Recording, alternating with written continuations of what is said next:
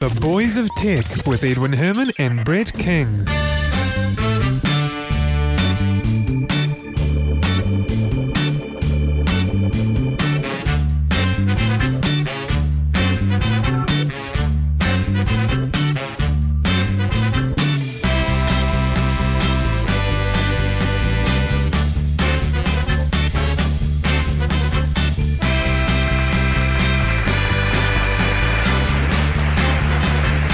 Welcome everyone, thank you for joining us for episode 16 of The Boys of Tech, hosted by myself, Edwin Herman, and Brett King. Welcome, Brett. Howdy. As usual, it's nice to have you hosting the show with me, Brett.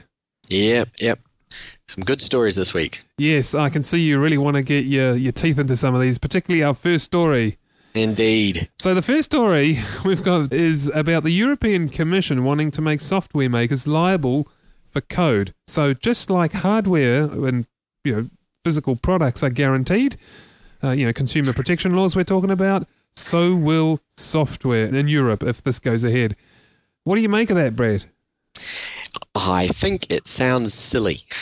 Okay, why does it sound silly? I thought it sounded quite good, but let's hear your side. I think it's lawmakers who are thinking in the physical world and trying to apply the concepts and the laws which govern the physical world to the digital world. And they don't work the same way.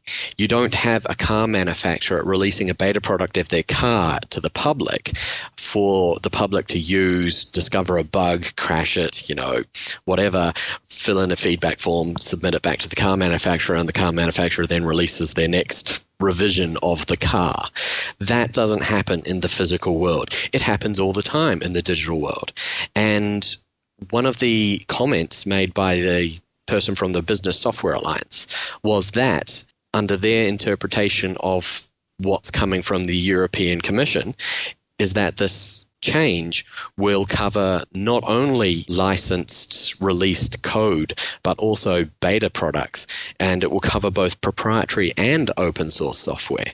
So it means that if I was producing a beta product of a piece of software to edit photos, and I put it out there, and somebody downloaded it and tried it, and it mucked up one of their photos, they could sue me because I'm liable for my code which has mucked up their photo because it's got a guarantee over it. It's ridiculous. I think it depends on how it's implemented, and I guess that there could be one implementation of it, and to be fair, we don't really know a lot of the detail and how this is going to work. But surely they're not going to implement it that way. I would have thought how are you going to...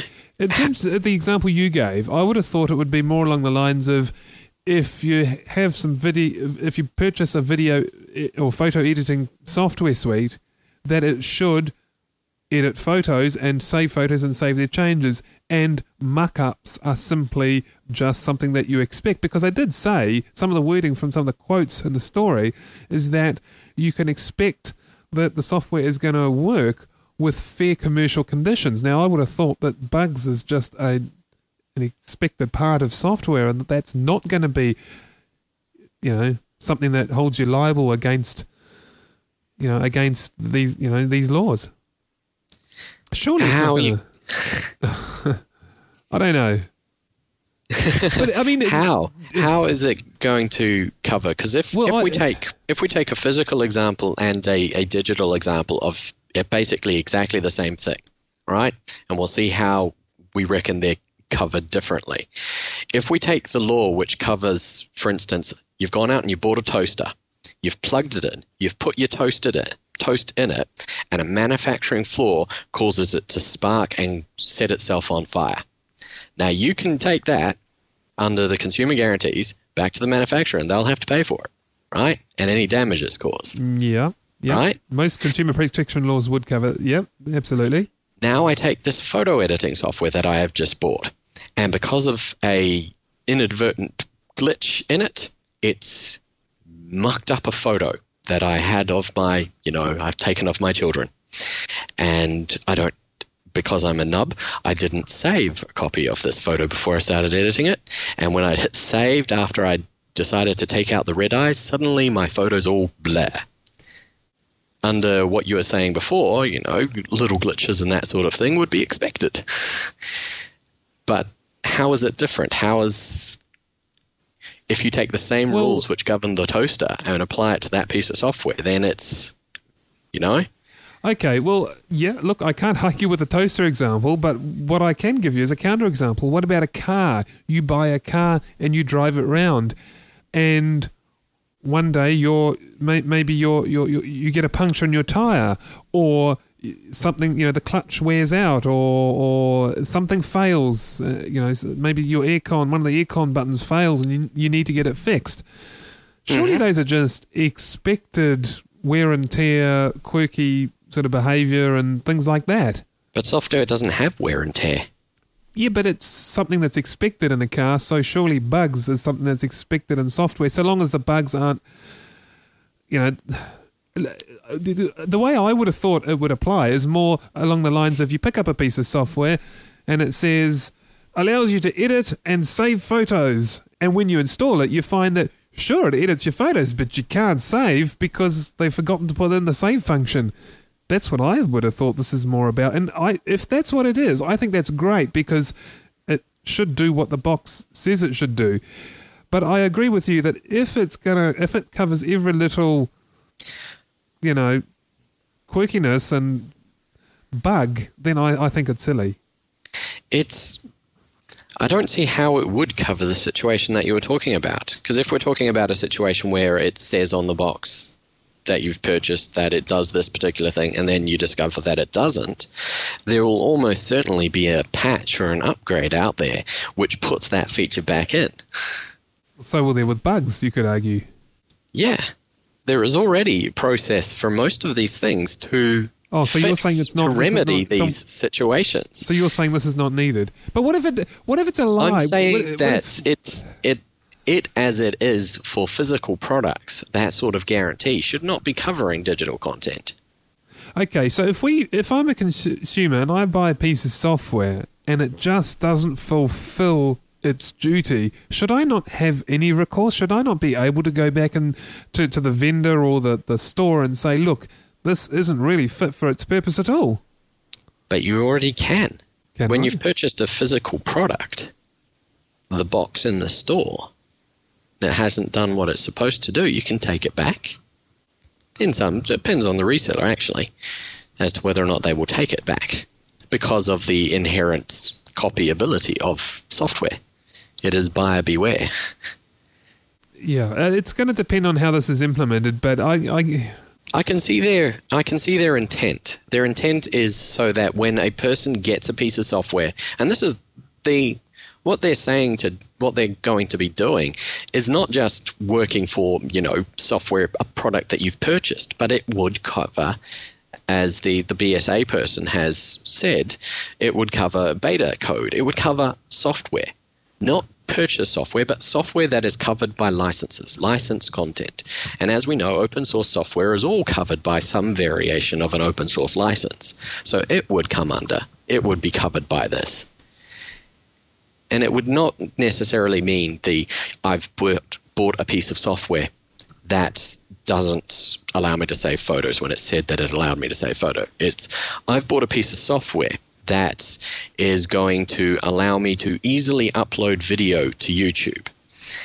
However, I've installed it, and unawares to me and unbeknownst to the coder themselves, there happens to be a way to exploit this piece of software to suddenly install a bit of malware on a computer that has it installed.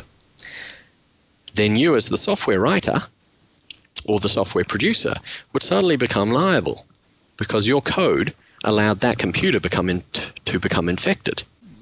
Well, yeah, I mean, you see where it could go. You are not. Yeah, I do. Yes, that is correct. I see where this could go, and I guess this is one of the things we don't really know the details of how it's going to be implemented and what it's going to cover. And you're not the only one to criticise it. I mean, as you said, the BSA, which is the Business Software Alliance, representing the likes of Apple, IBM, Microsoft, etc., they are criticising it.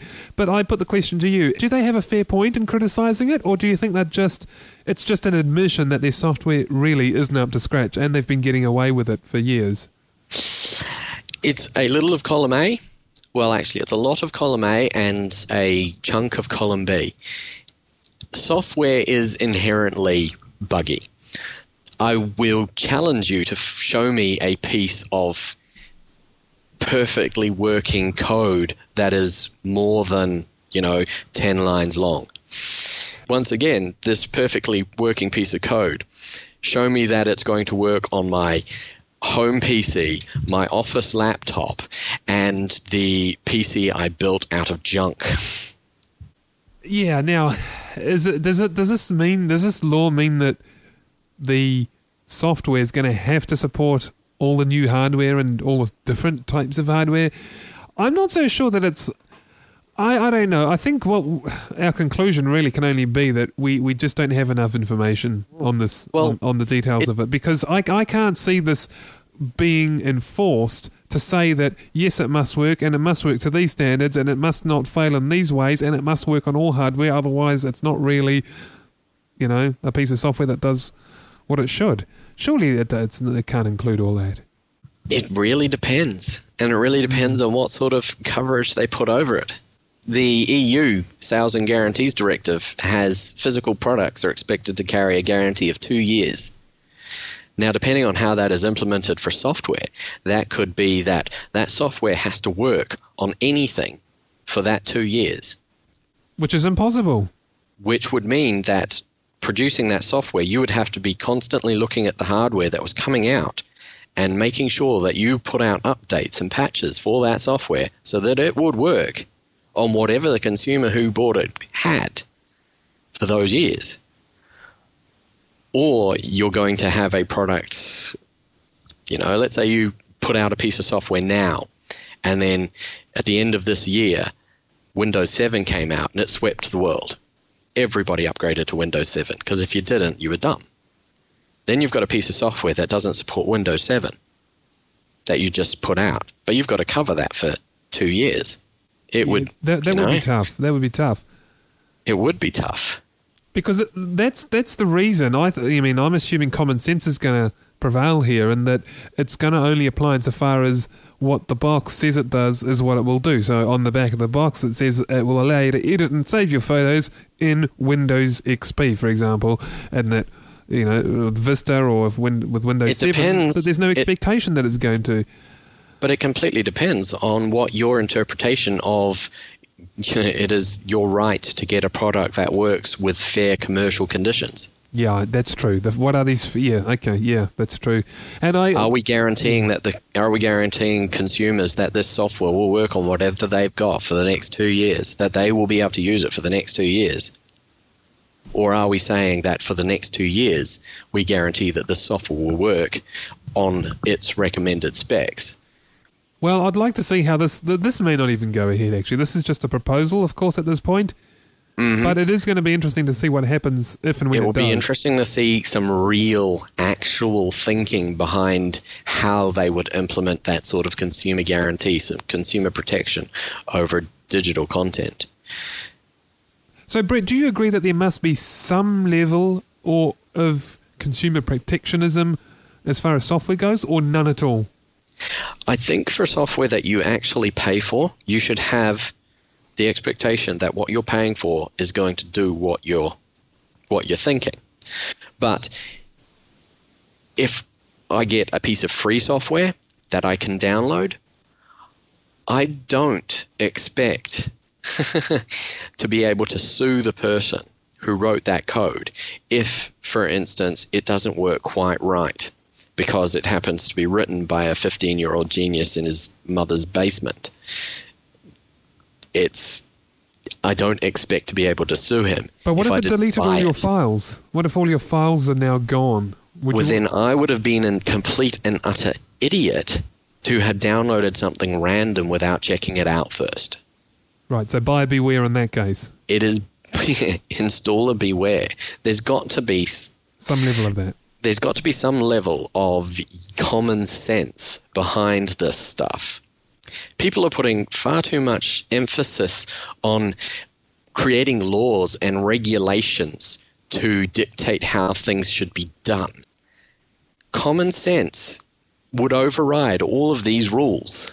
common sense says that if I randomly download something that I have not heard of before, that I have not checked out, just because it had a nice flashy header that said, I can do this for you and I'm free, and then it deletes my files or installs a malware program, then that is my own stupidity.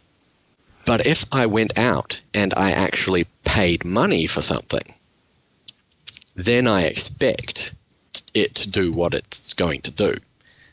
Okay, so just to clarify your position, comment on this example. Should there or shouldn't there be any protection for this? I purchase a piece of software, either on the box or maybe even just on the website. It says, allows you to edit and save photos. Also features ability to upload to Flickr and Facebook. And you think, that's great. I use Flickr and I've got a Facebook account as well. So what you do is you install the piece of software, you go about editing your photos, you save them, and then you decide you're going to upload them. And you click the upload button and you see Flickr there, but you don't see Facebook. And there is no Facebook feature at all. It was a misprint, it was misrepresented, or whatever. Should you be able to have some recourse on that? It depends on how the person who produced it goes about either putting an addendum out that says, no, we couldn't do Facebook, or Facebook is going to be an upgrade, or whatever. But if that was the only reason you bought it, surely you'd want your refund. You'd want to go back and say, look, I bought this because I've got Facebook. Okay, I might use Flickr, but I don't use it that much. It's really primarily for Facebook.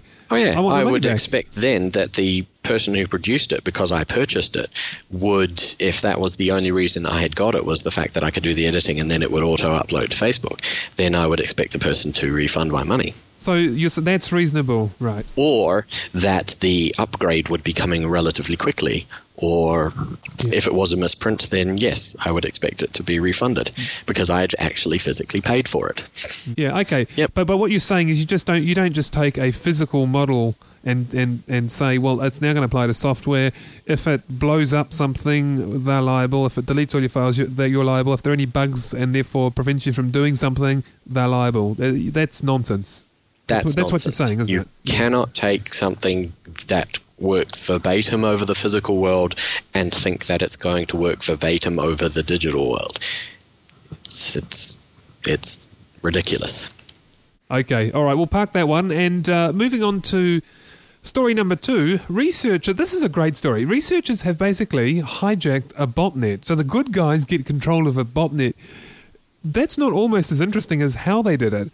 The way they did it is they found, by examining the code of the way these, the malware works, is that to find an update, because you see these pieces of malware that control these botnets get updated every so often by the controllers to find out what to do next, or what to attack, or where to send its findings.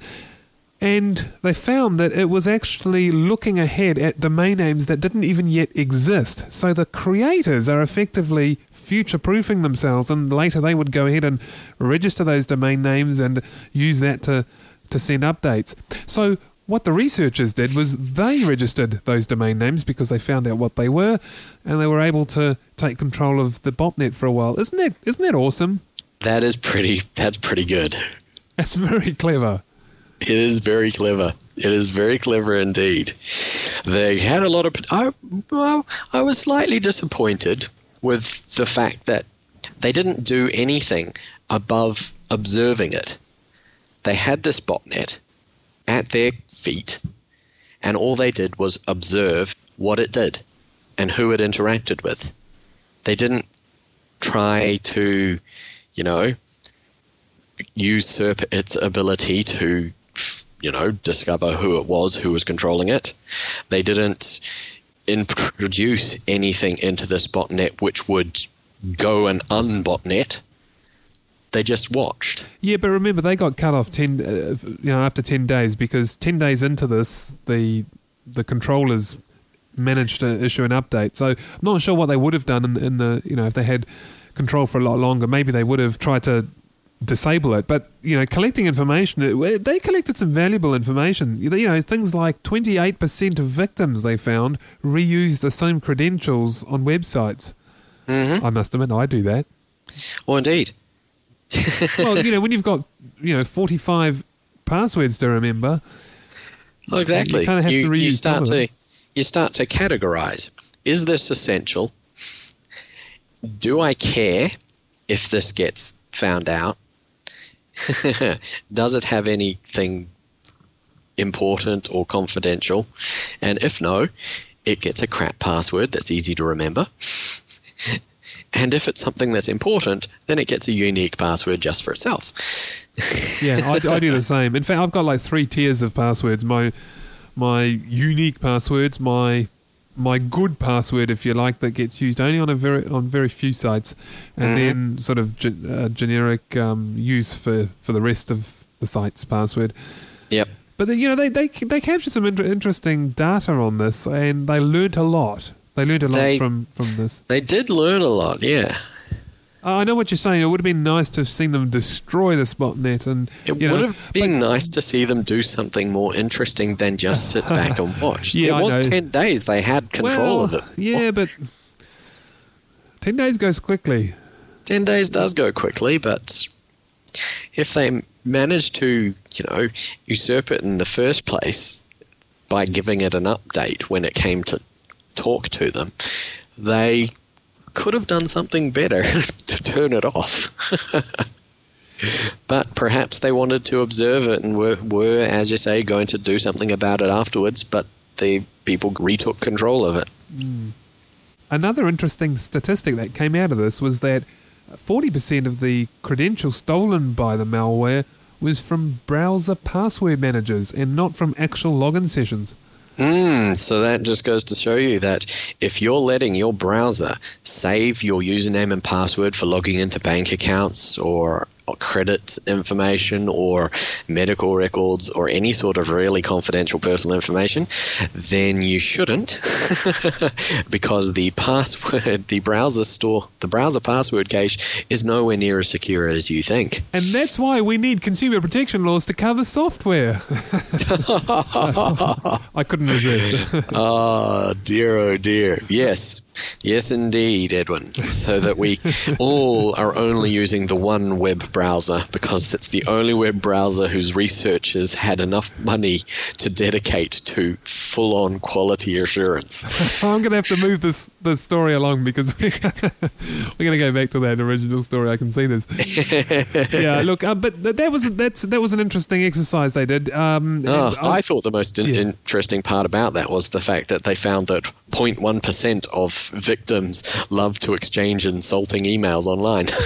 Yeah, I saw that stat too. And that 4% spend their time looking for, intimate meetings, so to say. Yeah. Read between the lines. Hey, another interesting thing that was done out there is a patent that Google filed, which kind of reveals how it does its book scanning. As you know, Google are busy scanning a whole heap of books, real books, we're talking about pieces of pulp with ink on them. And as you know, a book's never flat, and so people often wondered, how do they scan it? Because as if you've ever tried scanning something and performing OCR on something that's not flat, it's so distorted it just doesn't get it.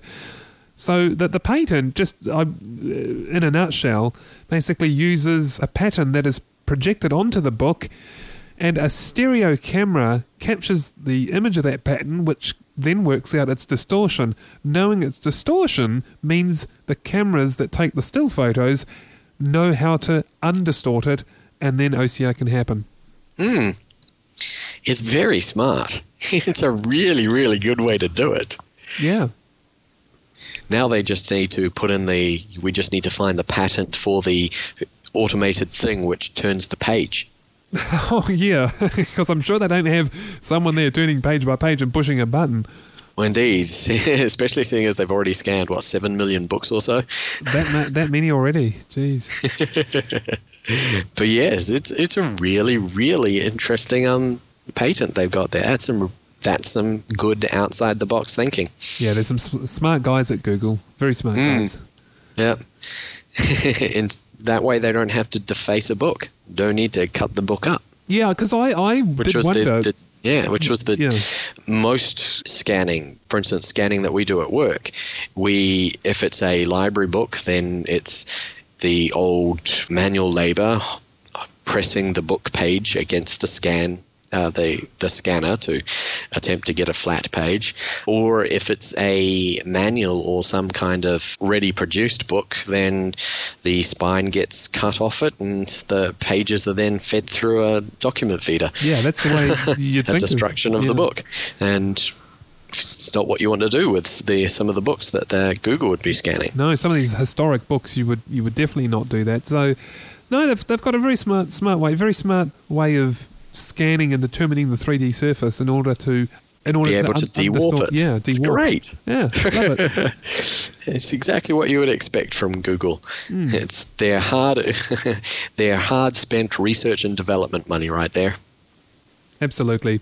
And, Google last week, I think we reported, had some goats, and they were very proud about having these goats as a way of keeping the lawns trim around the perimeter, being very green. But, no pun intended, by the way. But Yahoo actually point out very smugly that, in fact, they had goats 2 years ago. And there's a Flickr post to prove it as well. So Yahoo are kind of sticking it to them and saying, well, we had goats too. Yes. Well before you. We had goats before you. There is prior goat art. I'll tell you what, though. I'll give Yahoo a big 0 to their marketing department, who obviously didn't make a song and dance about this as they should have 2 years ago. Indeed. 2 years ago, they should have been jumping up and down that they had goats. Either that or they did, but no one cared because it was Yahoo. Maybe, because green wasn't quite as in back then. No, that's true. We are becoming more and more green. That's for sure. Dell has added Dick Smith in Australia to its retail roster. Which is really interesting for an online-only selling model. Exactly. That's what I thought. I'm not sure whether I can yet say I told you so, but some years ago I did, having looked at Dell's model, I did say I don't know that that's going to work in the consumer market. Maybe for business, but I don't see this working in the consumer market. I don't know if that's a sign of me being right or it's just, Dell adapting simply because, times are changing and they're going to run both in parallel. But, I mean, we've had Dell selling through retail chains here in New Zealand for a while at the warehouse. We have, yes. So would you prefer to buy a computer in a store, Brett, or online? Personally, if I trusted the online retailer, then probably online, because I've bought computer-related peripherals online before. But what about a whole system? What about a whole system from woe to go? But a whole system? Well, being one of the people who's not quite as in the mainstream now as we were in the past, I am a builder.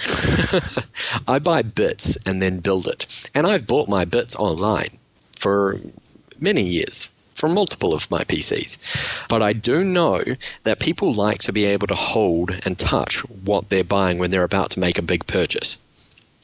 You don't generally buy a $2,000, 42-inch television online. You go down to the store and watch it working before you shell out your $2,000. And I think for a lot of people, computers are the same thing. The consumer wants to see it work. They like to touch it and look at it. And does it look pretty? Does the picture look great? Will it match my drapes? Those sorts of questions go through when you're about to shell out a large amount of money for an appliance. Unless you really knew the reseller, then I would say a lot of people would want to be able to touch it first. I guess you and I aren't a good typical example, but so what you are saying is that your average mum and dad purchaser would probably prefer to go to the store, touch it, feel it, see what it looks like, have a go on the keyboard, and then they'll buy it from there, rather than going straight to the web saying, where's the best deal for a computer? Yeah, where's the best deal? Let's have a look at a couple of pictures. Yeah, that looks pretty cool. That'll work. And then pushing go, send me my computer. I think, I guess I'm comparing it to the online selling of produce. Right. So a lot of supermarkets have had online delivery where you can order your vegetables and your canned soup, etc., online and have it delivered to you. But that hasn't made supermarkets disappear, has it? No, that's true. That's true. Because people like to go yeah. and see what they're about to buy and hold it. And smell it. It's all part of it, yeah.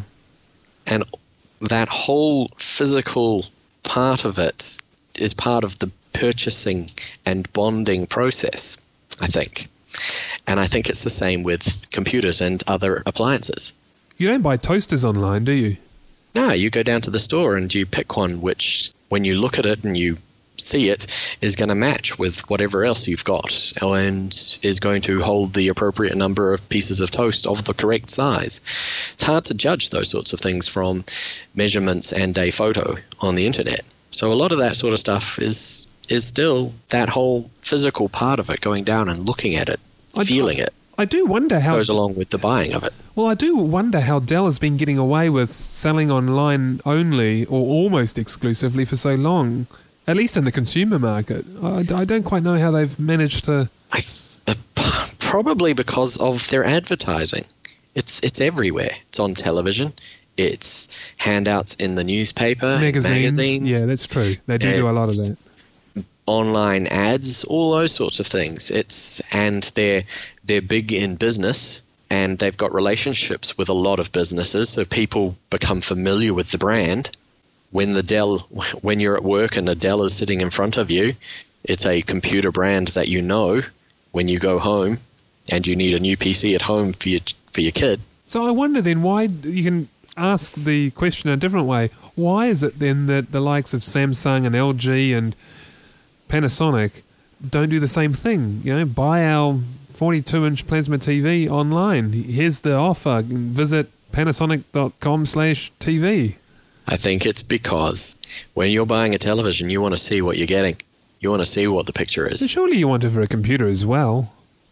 Yeah, which is probably why Dell is now going for physical retailers. It's an interesting one. Well, it's something that's baffled me for a while anyway, so there we go. Well, it's all part of human nature. Some people will be perfectly fine with, going, I want a 42-inch television. Google 42-inch television reseller price comparison New Zealand, and finding a bunch and going, I'm going to buy that one. Click online, credit card details, yada yada, and in 2 days your TV arrives. But I think I would hazard a guess that the majority of people would be, I want to buy myself a big television. I'm going to go to a television store. And I'm going to look at a whole heap of televisions until I find the one which screams out to me, buy me, I'm yours. And then they're going to go, that's what I want. I want that television right there. The picture is exactly how I want it. It's the right size. I like the color. Those sorts of things. It's that physical interaction with the product. You can only conclude that what you said must be right because these, bricks and mortar stores exist, and that costs a lot to run a physical store. You've got staff, floor staff to pay. You've got rent to pay. You've got power and all the rest of it that comes with a, bricks and mortar store. So I think you're right. I think most people do that, which is why it's baffled me about this whole Dell selling online. But as you said, maybe they're catering for, the niche market that are happy to buy online because they weren't being catered for before, at least not by a big brand. Yeah. They weren't being catered for before, and there is a market. There are people who buy everything online, sight unseen. There will always be people who it doesn't matter what it looks like as long as it meets my requirements. I don't care. I don't need to see it first. I'll just pay my money and have it delivered. But then there will always be the people who want to see it first, who want to weigh up the options. They don't want to look at price comparisons and product specifications on their computer and then pick which television they want. They want to go to the store. They want to see what each of the televisions look like, what each of the pictures look like, how well it sounds, all of those other aesthetics, physical qualities of the product before they go and buy it. And some of them might even want to listen to what the salesperson has to say as well. Indeed. Alrighty, well look, that's our international stories done. On to our one big New Zealand story, the spat between Vodafone and Telecom. Now, since our last episode, during this week, a lot has happened.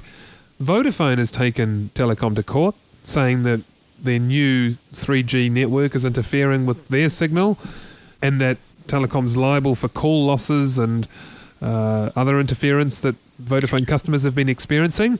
It went to court, they had a day in court, but it wasn't resolved in court because they settled out of court. And we don't really know the details of the settlement, but we understand that Telecom will be installing filters on their transmitters.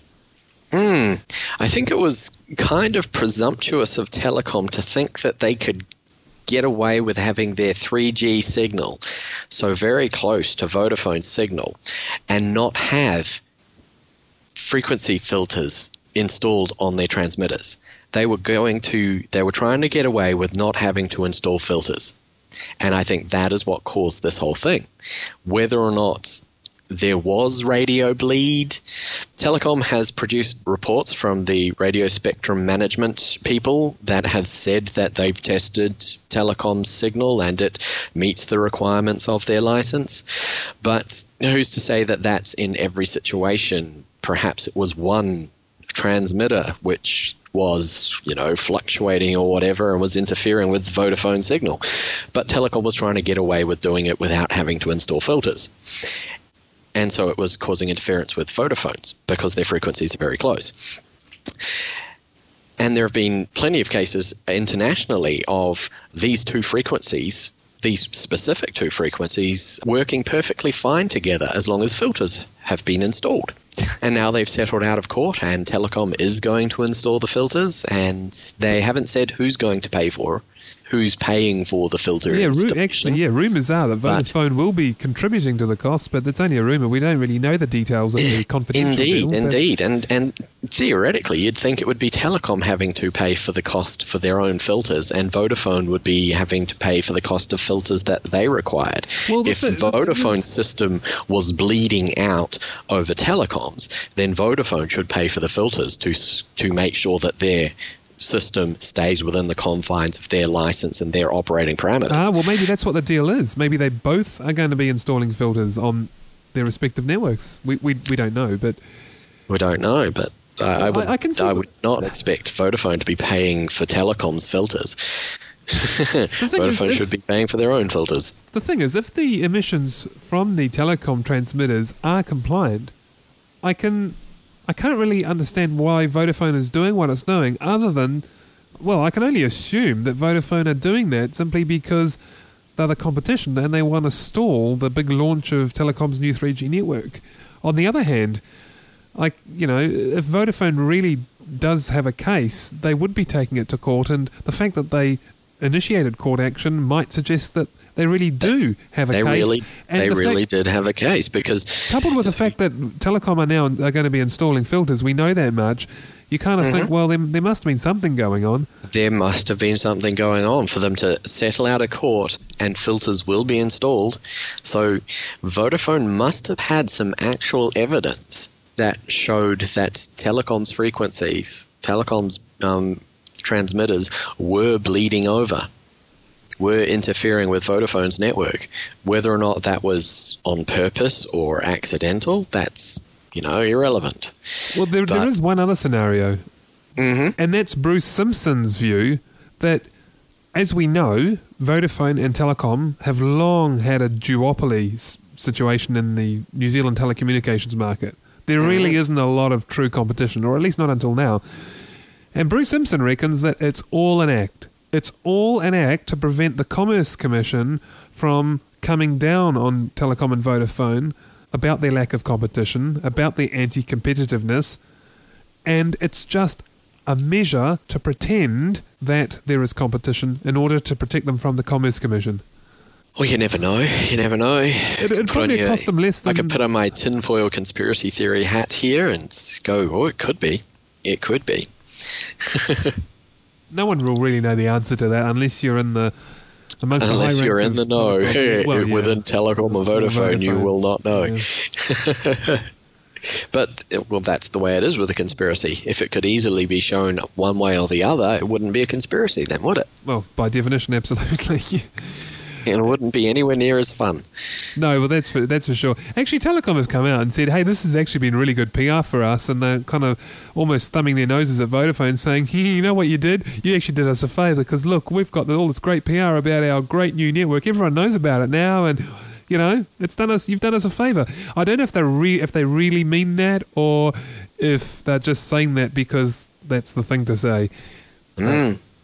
Well, it depends. It would have brought the new network to a lot more people's attention, but will it be people who are going, well, that's Telecom stepping on somebody else's toes when they shouldn't be. That's Telecom doing the dodgy to other people, and then knowing about the network and having a little bias about somebody bullying somebody else, or who knows? You're right. It has. I mean, okay, Telecom's correct in saying that it's certainly brought this out in the open and made people more aware. But whether it's to their benefit or not, who really knows? Who really knows?